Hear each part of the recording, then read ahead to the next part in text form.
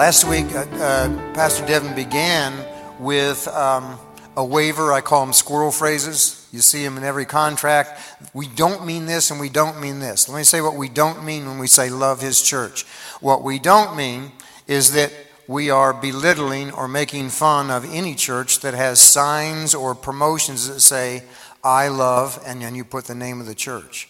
I hope and pray that you love this church and that the folks that go to Butterfield or First Baptist or First Methodist, First Presbyterian, I pray that they love their churches. That's a good thing. The point we're trying to make, what we're feeling led to do, is help us see the church, which is so much larger and bigger even than what He's doing here. And we love what He's doing here. But God is doing something at the same time in every place on this planet. And wherever you go, if you step into a portion of His family, though you can't speak the language, you don't know the culture, you'll still know that you know that you know that you're dealing with brothers and sisters. Many times you will know that they would even lay down their lives for you. There's something about the family of God that's supernatural. And that's what we're emphasizing here. Last week, he told us that the church is important because it cost Jesus a lot. He purchased it with His life and with His blood. He gave us two key words that have to do with the church: ecclesia and koinonia. Ecclesia means basically a public coming together. There's all kinds of definitions. It's the called out ones. Koinonia means deep relationship. We sometimes call it fellowship. Some people joke that it's a bunch of fellows in the same ship. But it is deep relationship. It's more than just something we can do. There's something supernatural about it, but we're going to study today the natural things we need to do to let the Holy Spirit do what only He can do. He said that the way we interact with one another is the ultimate witness to the world that God and His church are real. And you can see that there's a prayer from Jesus in John 17. It's one of the high priestly chapters in John as Jesus is preparing for His death on the cross. And He began to make prayers. And there's one prayer that Jesus prayed. I call it the prayer that God prayed that only we can answer. It's the only one I'm aware of. And I'm going to quote it. And this was a big part of what Jesus said and something what Devin shared. It's John 17:11. The second half of the verse says, Holy Father, protect them by the power of your name, the name you gave me, so that they may be one as we are one. So the prayer of Jesus was that we would be one. And we have a part in seeing that prayer answered. The fourth thing he said is what is dangerous to the world is the unified church. The whole focus last week is that the church of God, the church that we love, is called to be a unified church. And that's no easy thing to do because, we're different. We can't even agree, on what flavor of ice cream is from God, which is chocolate. But the rest of you can catch up with us. He says the harvest that the world needs will only come when the church gets healthy and begins to exhibit this love one for another, the clearest witness to God's love. The fifth thing, he gave a free advertisement for Star Wars. You guys remember that one? He asked everybody, who's seen the trailer to Star Wars? And at that time he gave this really ridiculous, it was so good. Well, his point was, although Star Wars will probably be great, I'm a Star Wars fan too. But the point was that we as the church are a movie trailer. We are a glimpse to a lost world of the good thing that's about to come. And when we do it the right way, we get far more excitement. He pointed out that the Star Wars trailer for the upcoming movie, I don't think it comes out till December. It broke the internet in 60 minutes. It literally stopped the internet and they had to start it up again. It had so much interest and excitement.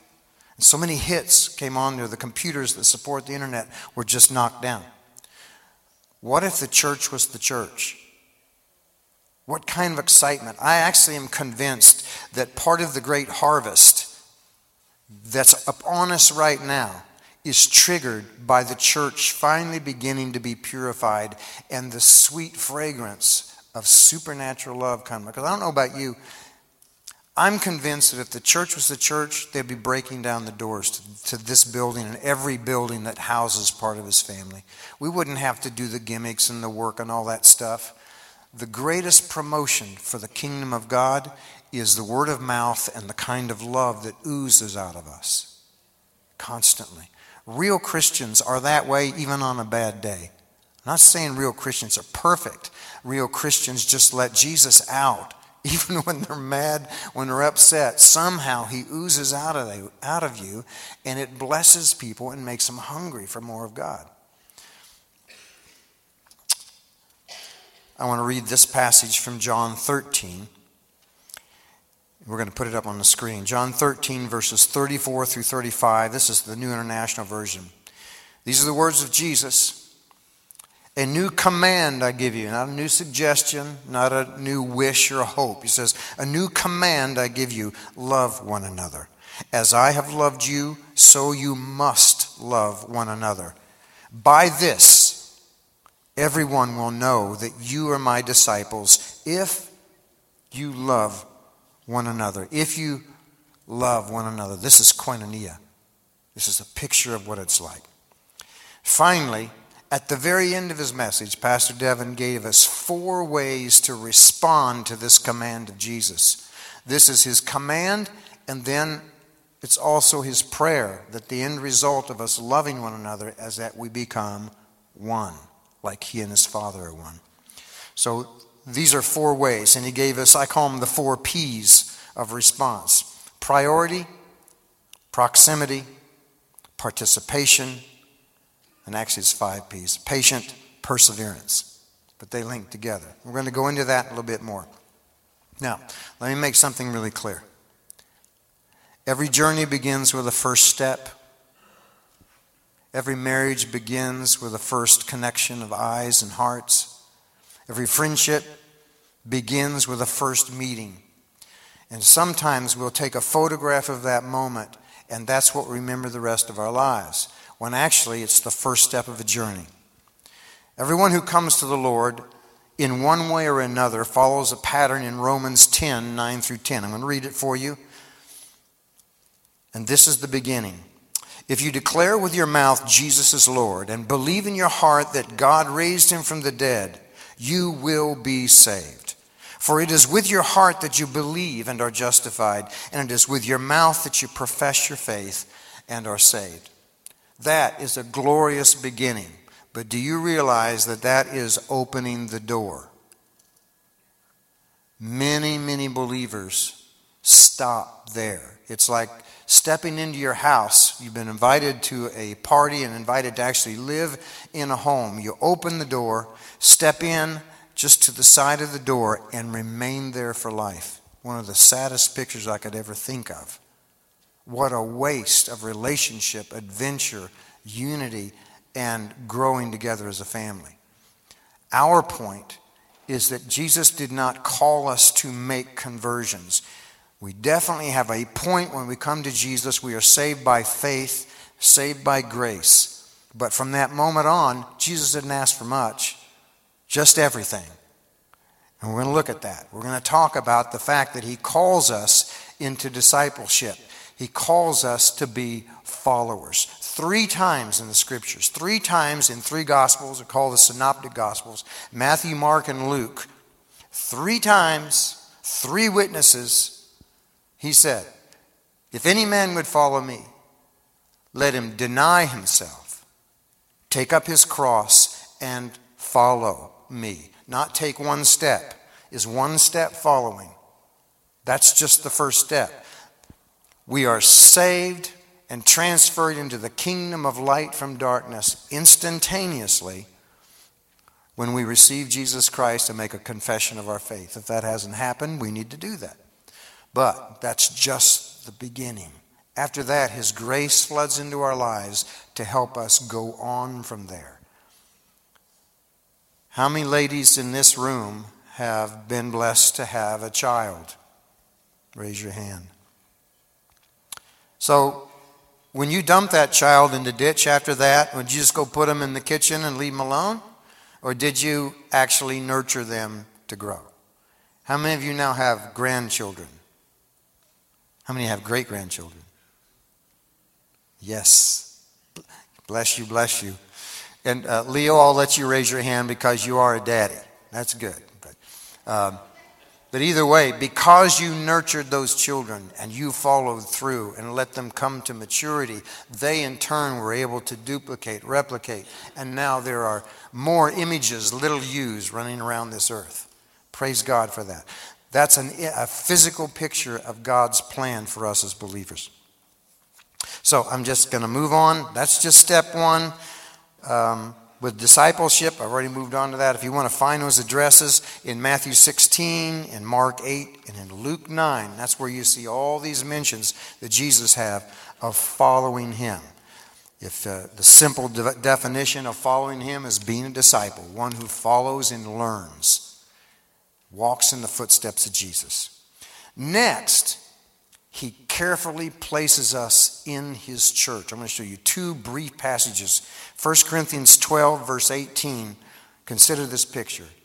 But in fact, God has placed the parts in the body, every one of them, just as he wants them to be. King James says, and he has set each one in his body. It's not casual. Some of you, I have been in a situation, as we lived in different cities and different states, where we were in the very difficult position of trying to find a church that we sensed was the place God says, this is the place, go there. Because we understood then, and I understood now, that you can't bloom until you're planted. God causes us to grow when we have each other to work with. It's only when brother sharpens brother like iron sharpens iron that we really begin to grow. It takes some irritation and some suffering to be perfected. And we'll get into that. Doesn't sound too fun. Gee, come to the first church of suffering. That'll be great. Hallelujah. Let's get into the 4 P's. This is the way we answer God. I promise 2. Let me give you Ephesians 2 in the Message Bible. Ephesians 2, verses 20 through 22. This is a good picture of the process that goes on in the church and why we need the 4 P's. Ephesians 2, 20 through 22. God is building a home. He's using us all, irrespective of how we got here, in what he is building. He used the apostles and prophets for the foundation. Now he's using you, fitting you in brick by brick, stone by stone, with Christ Jesus as the cornerstone that holds all the parts together. Some masons call it the coping stone. It's the one by which everything else is measured. We see it taking shape day after day, a holy temple built by God, all of us built into it, a temple in which God is quite at home. This is a picture of a living, vital building made of living stones, another picture from the scriptures. This is why God never intended for us to isolate ourselves. Just me and God at home. Well, God would love you and continue to love you. You would continue to love God, but I can tell you that your growth would be stunted. One of the things that's unique about human beings is that God made us with an opposing thumb. Isn't that interesting word, terminology? He sets us in the family, and we have lots of opposing thumbs. And it seems like it goes against what the other fingers are doing, but actually it's that working together that makes a hand so useful. It's because of these hands and the mind and heart that drives them that we're able to create the things we create. God puts us in a family with opposing members, our opposites, so to speak, so that we can actually grow and accomplish things together we could never do apart. The 4 P's, you ready for them? Hallelujah. Number 1, priority. Gathering together, ecclesia, and drawing close to each other, which is koinonia, will only begin when we make it the priority that Jesus desires it to be. He commands us to make this our top priority. It's our job to obey. He and his kingdom come first. And that's hard for us. We're Americans. We like to do it the way we want to do it, when we want to do it, and because we choose to do it, by golly. Well, I'm thankful for freedom. I'm very thankful for that. But I'm even more thankful for the sacrifice of Jesus. I have rediscovered a king who is perfect. Any other human king, not so much. But when we have a king on high who bought us with his own blood, who loved us more than he loved his own life, we can trust that king. So we need to rediscover what it's like to have a king and be part of a kingdom. So he says this priority is important.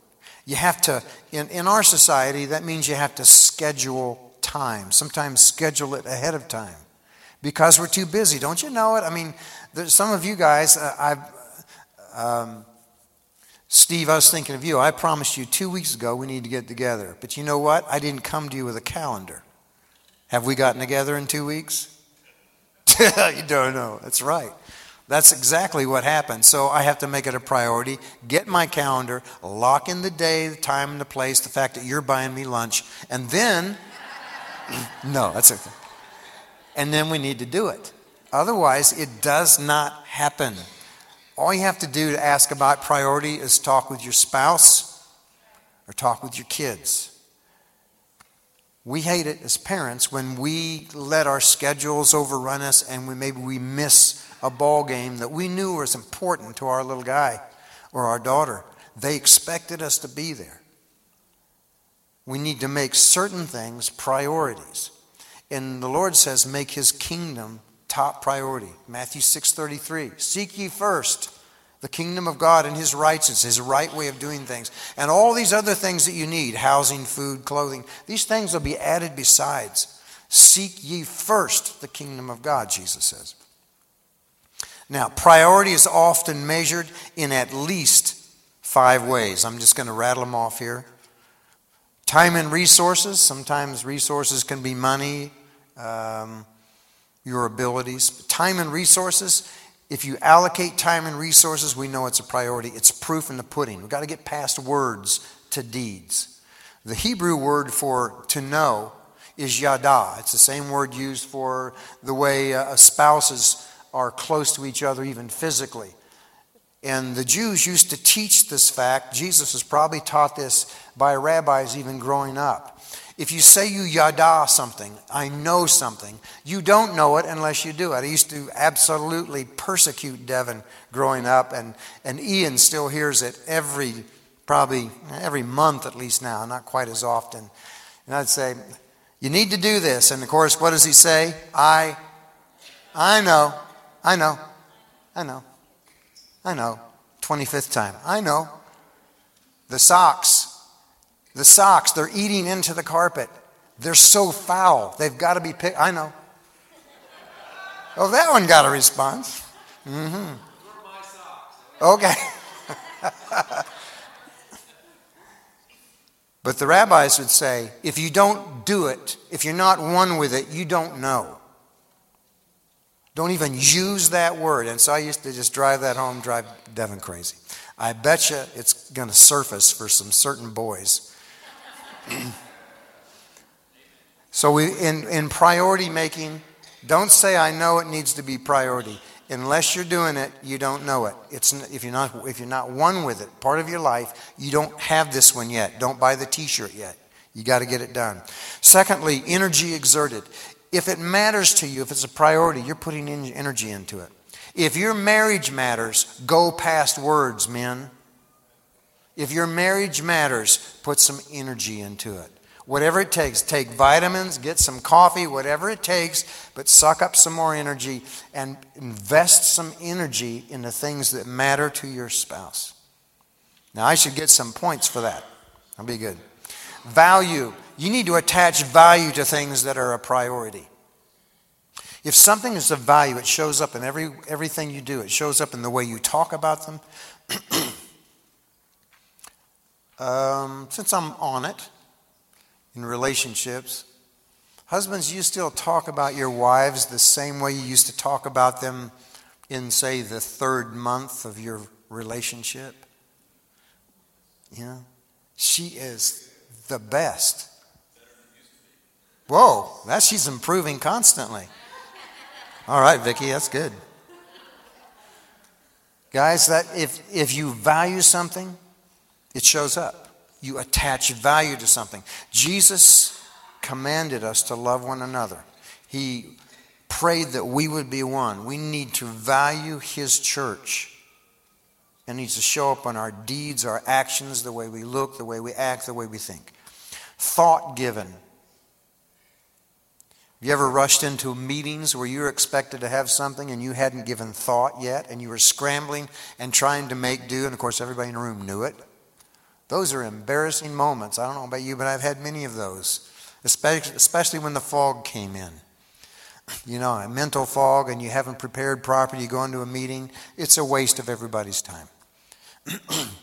In the church, if we're going to make the church priority, give some thought to your role in the church. Give some thought on how you can help the church grow, how you can help the people who are the church. The church is not buildings. It's important. It's a tool of the church. But the church is really people. Give some thought to the people God's placed you with. And lastly in this list, affection. It's not really a guy word, but feeling good toward people. Try and guy it a little bit, you know. Got to have warm, fuzzy feelings. You got to direct some affection toward things that are priority in your life. Now, guys, the Camaro, somebody had a thing on the internet that when the Camaro first came out, reporters were asking, what is this thing? And it said, it's an animal that eats Mustangs. That's affection for Camaros. Not much affection for Mustangs. Second one's proximity. Devin had made a note one time. He said that proximity, we must take time out in our lives to get close. This kind of community and relationship can only happen face to face. I was constantly surprised, especially in the early years of my pastorate, that occasionally I'd see an obituary and someone had passed away and they would name the church, our church as the church that they attended, and I had never actually met them in my life. But in word at least, they belonged to the church, and I didn't mind. I mean, what's it going to hurt? But the whole point was, you got to get close. It's nice to at least see each other face to face if we go to the church together. I got to stand here for a minute, partly because I'm that kind of person. Okay, some practical stuff. Proximity, fancy word for closeness. You have to be close to get close. You can switch that around too. You have to get close to be close. It's an action thing. Proximity is an action word. You have to take the steps to be close. You have to take the steps to do things together, be together. You realize the church grows not just here, it grows in our homes. It grows in restaurants. We often put it this way, we like to live life together as a family. I encourage you, take vacations together.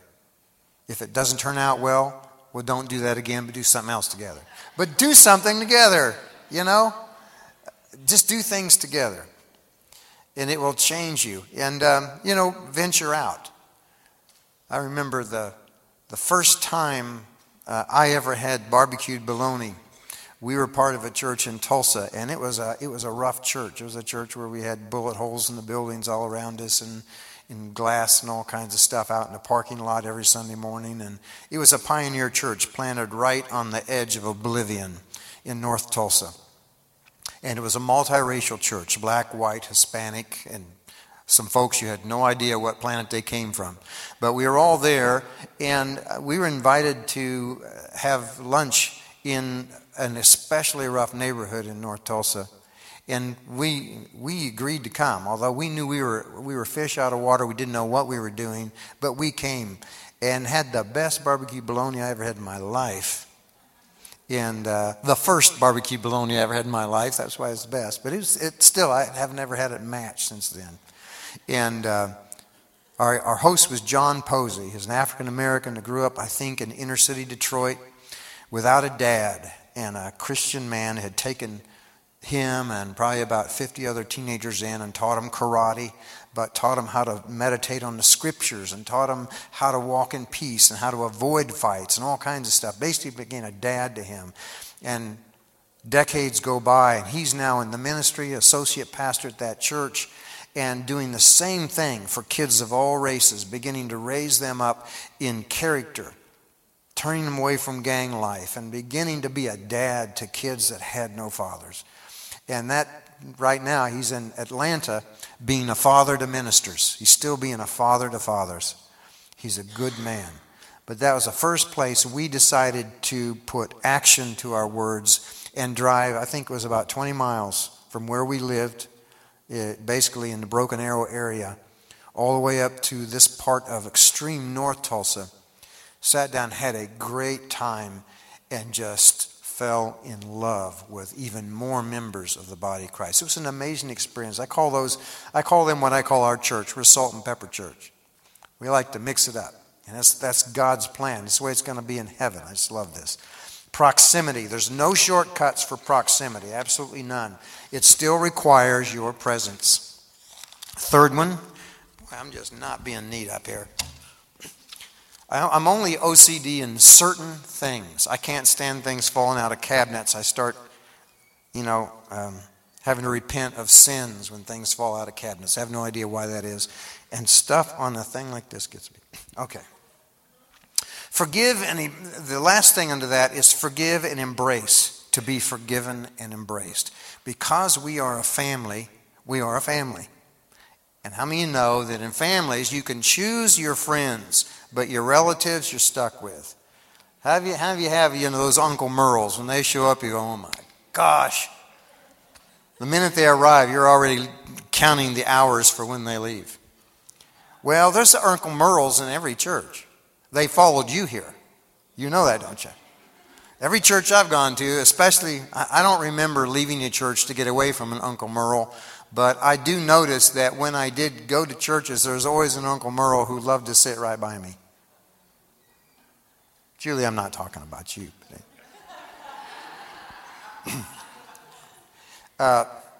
When my wife and I first met, it was at a place called God's Ranch in Mountainburg, and Julie had flown in from Los Angeles. She was a Valley girl at that time, and she came in with her young daughter, and she was not a believer. In fact, she was probably on the other end of a believer.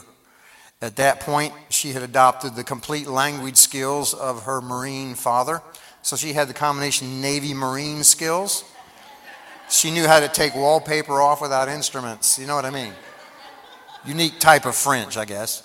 And she was letting that loose because she hated bugs. She still swears that where she was in Oxnard, California, they have no bugs. I'm not sure I believe that. But anyway, we brought them all here. So there were bugs and all this stuff. And she was in these high heels that were like 5 feet tall. I don't know how she walked in like this. And she was with a bunch of Christians, and she was not a Christian. So the language was really sweet. And she had to walk down the aisle with me. It was her sister's wedding. I was the photographer, and I sang in the wedding. And I was in the one of the groomsmen or something. And she had to walk down the aisle with me. She could not stand me. I had a beard down to here. I was a Christian guy. I looked like an English geek or something. I don't know. Couldn't stand me. We didn't know it, but about a year later, we would get married. She went home. She had a divine encounter with somebody who drew her into a church, and about the third time, I guess, she's told her story, but she became a Christian and was intensely discipled for a short period of time at a vineyard church there, and then felt led to sell everything she owned and come to Fort Smith to be with her sister to see what a healthy family's like. And that's when I met her, and I was going to help her find a job. She didn't have a chance. But anyway, from all of that, from that animosity, undeserved animosity, because I was so cute and everything, we went to Red Lobster, and she wore the highest heels she could just to make sure she knew she wasn't going to put up with anything. I mean, she was like towering over me, which is pretty easy. And that was our first date, but we started talking about the Lord Jesus. And we closed Red Lobster. They had to push us out the door because we're so busy talking about God's goodness and His mercy. And from that day on, the progression, we not dated intensely for about 3 months. And then later got married. It took priority. Now, after that first meeting in Red Lobster, it was easy to make the priority change. Really easy. I hurried home from work every day. I had some place to go, I had a person to see, and things to do. Our life together can have the same qualities. There's something about when you are in a healthy church, I'm not saying perfect church, when you're in a healthy church, you can't wait to get here sometimes. There's times you get burned out, yeah. There's times you're tired. There's priorities in your life and on the job. We understand. That's just life. But when you're in a healthy church, you start looking forward to getting together. And we kind of have to, do flicker the lights, turn them off, push you out the door, get 3 people to shove you out. And that's been happening now. Some of you guys stay here forever. We might as well just let you, give you a vacuum cleaner and leave. Let you clean the place. I love that because that's a sign of a healthy flock of Jesus Christ. Third one, participation. Just drawing close, physically close, isn't enough. You have to participate in community. You have to participate in relationships. This is where American church life gets pretty weak because we wrestle and struggle with a fast-paced life. We're always on the go. So I urge you, for your sanity, for the safety of your marriage, for the health of your kids, make the kingdom of God a priority. Let it dominate the atmosphere in your home. Let the kingdom of God dominate how you do business. Let it dominate how you handle strife and adversity in your marriage, because it does come.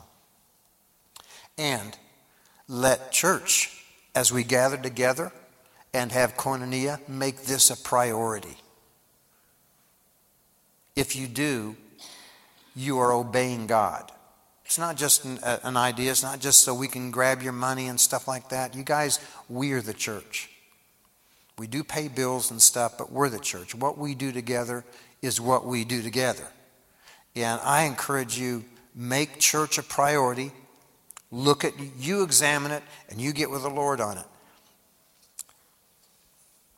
Now I want to say, every part of a physical body either participates or withers. Those of you who are in the medical community, some of you have even suffered certain things, say certain diseases. There's every disease that afflicts a human body has a spiritual analogy to it, almost a spiritual analog to it.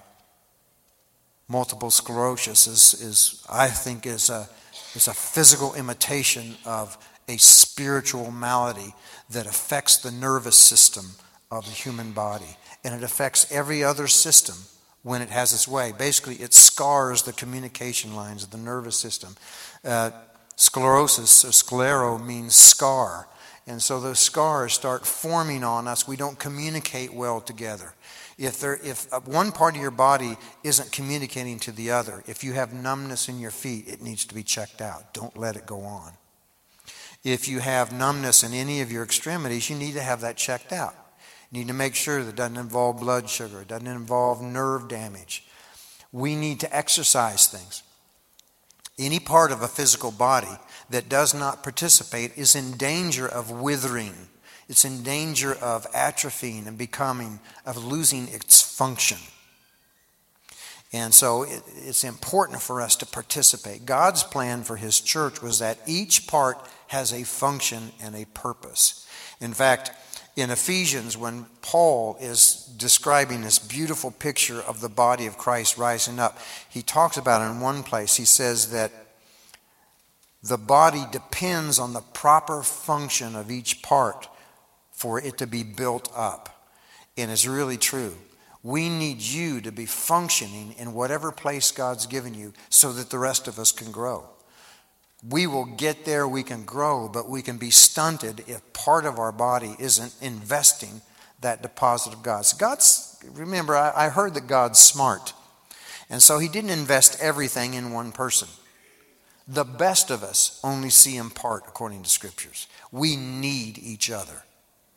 And according to the Scriptures, Paul went to great lengths in Corinthians and in other parts of the Scriptures to teach us to honor each other. those that maybe don't have this glorious part of getting up and spouting and talking or singing in front of you, you have gifts that are just as powerful and just as vital to the body of Christ. I don't know about you, but I have never seen my kidney. I've never seen my kidney, but I do understand they're needed. And there's other parts that we won't go into, but they are very, very needed. And I do know my little toe is important. If you've ever broken a little toe, have you? How many of you have broken a little toe before? Man, I did when I was a little kid on a playground. This was a school where they, back in the days before OSHA, and they just filled tire rims with concrete, and that was holding up our net outside. One of the kids lifted it up, angled it, and then dropped it, and my toe was in it. Bang. It split my little toe in 3 places. I knew that my little toe was important for about 4 weeks. I could feel that thing. I can still feel it when it gets cold. Every part of us is important. We need the function of each part. We have to participate. So anytime you see a loss of circulation, a loss of communication, that's your nerves, a loss of vitality like muscle strength, normal function of a limb or an organ, if something is missing, it needs attention right away. You got to participate.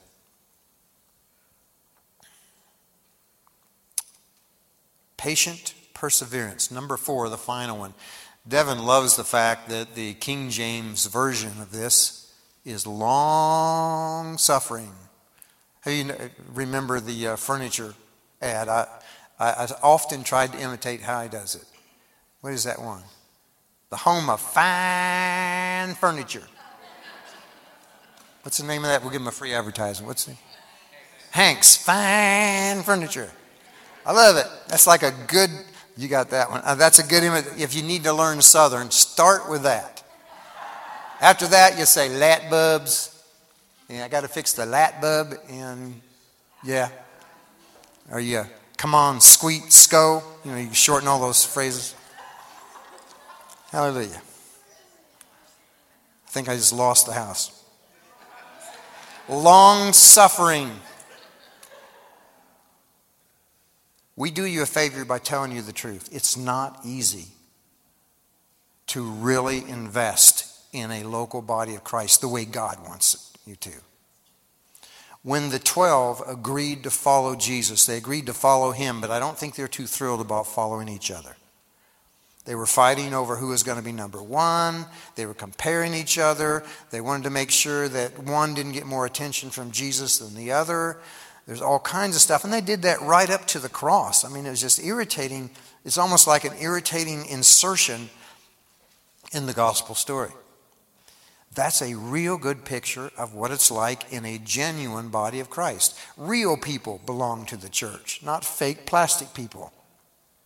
So there's going to be people that absolutely irritate your last nerve in the church. And I say, good. There have been times as a pastor that I really felt led to put a certain person into a team or a group of people knowing it would stir the pot. And I prayed about it and I felt peace because I knew that if I didn't, we would end up being beautiful on one hand but weak on another. And so I purposely mixed the pot, and sure enough, for the first 4 or 5 weeks, had to deal with lots of strife and difficulty, people learning how to communicate. And then after that, it became a cohesive whole that was greater than it was before. And then later, when the group had to split up because of moving and doing different things, there were tears all the way around because real koinonia took place. Genuine love one for another.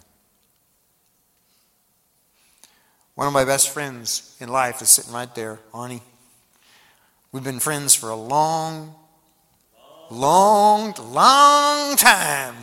And we were probably opposites when we first met, I think. I'll let Arnie share his own testimony, but it's pretty wild. We were probably the least likely pair, I would think. But from the first moment we met, which was actually potentially filled with strife, it didn't happen that way.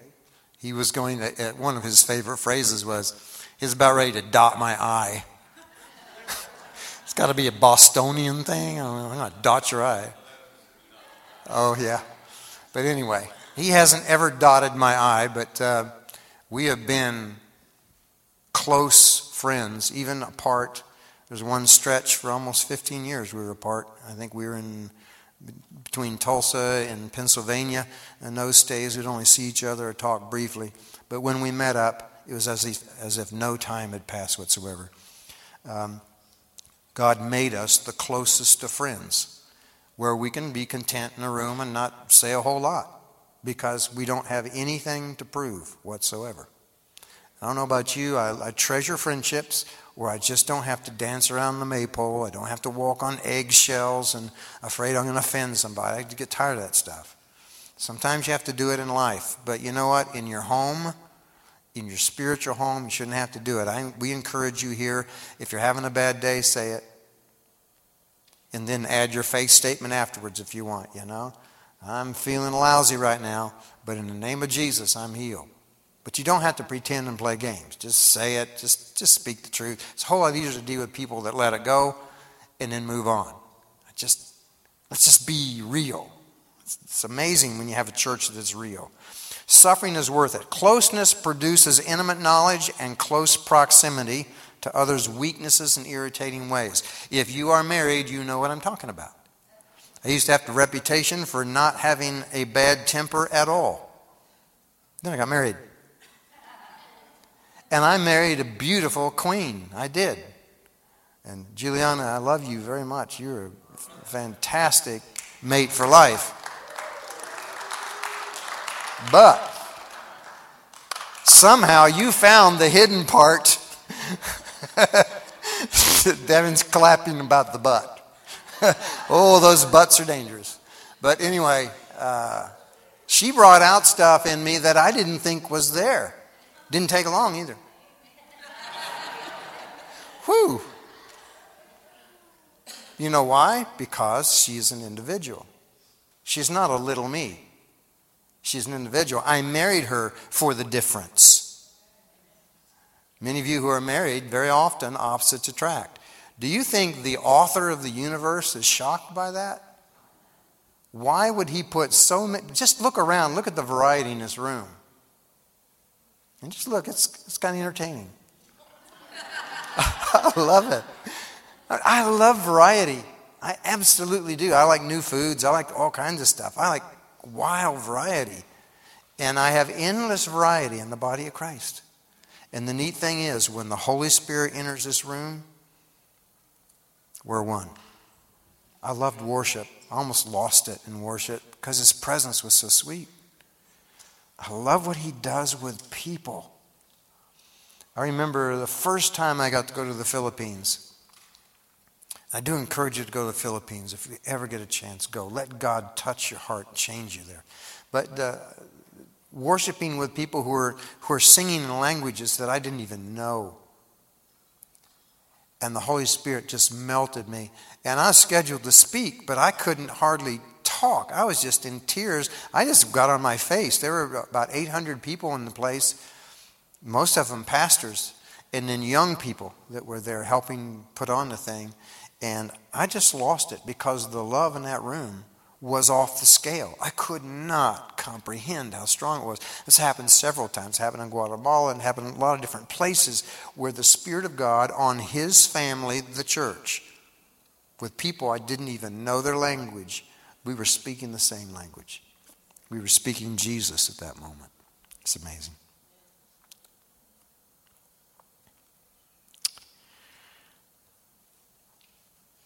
Finally, I want to say something that Devin and I were texting back and forth. And he said some things that I want to share with you, and he can expand on them later. Fellowship, koinonia, is only possible when the church is a safe place.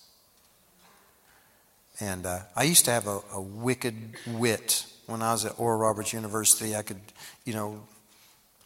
go back and forth, and I guess I was pretty good at it. And I could crack jokes and keep everybody laughing and the whole thing, but usually at the expense of somebody.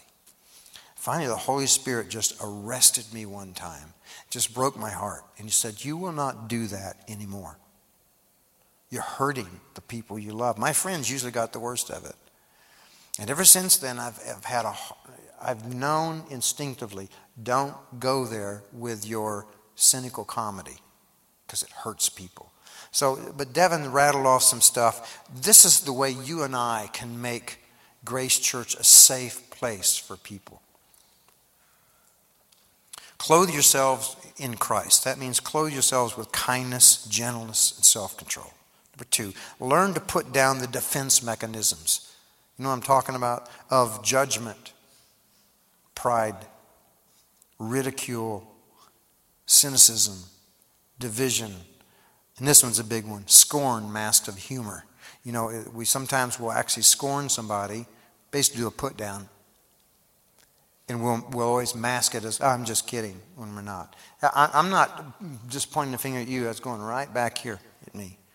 Let's just make sure we do that. Let's make this a very safe place. As many people who come here have dealt with that all their lives. It began as children. So what for us would run off our back, for them goes straight into their heart and makes them pull into a shell again. When God wants them to come out in a safe place, get strong, and then fulfill their calling. This should be a healing place for anyone that comes in here. Lastly, we must commit to do no harm, to be peacemakers in the church first. Then we can be peacemakers in the world, okay? Let's stand. It has been great.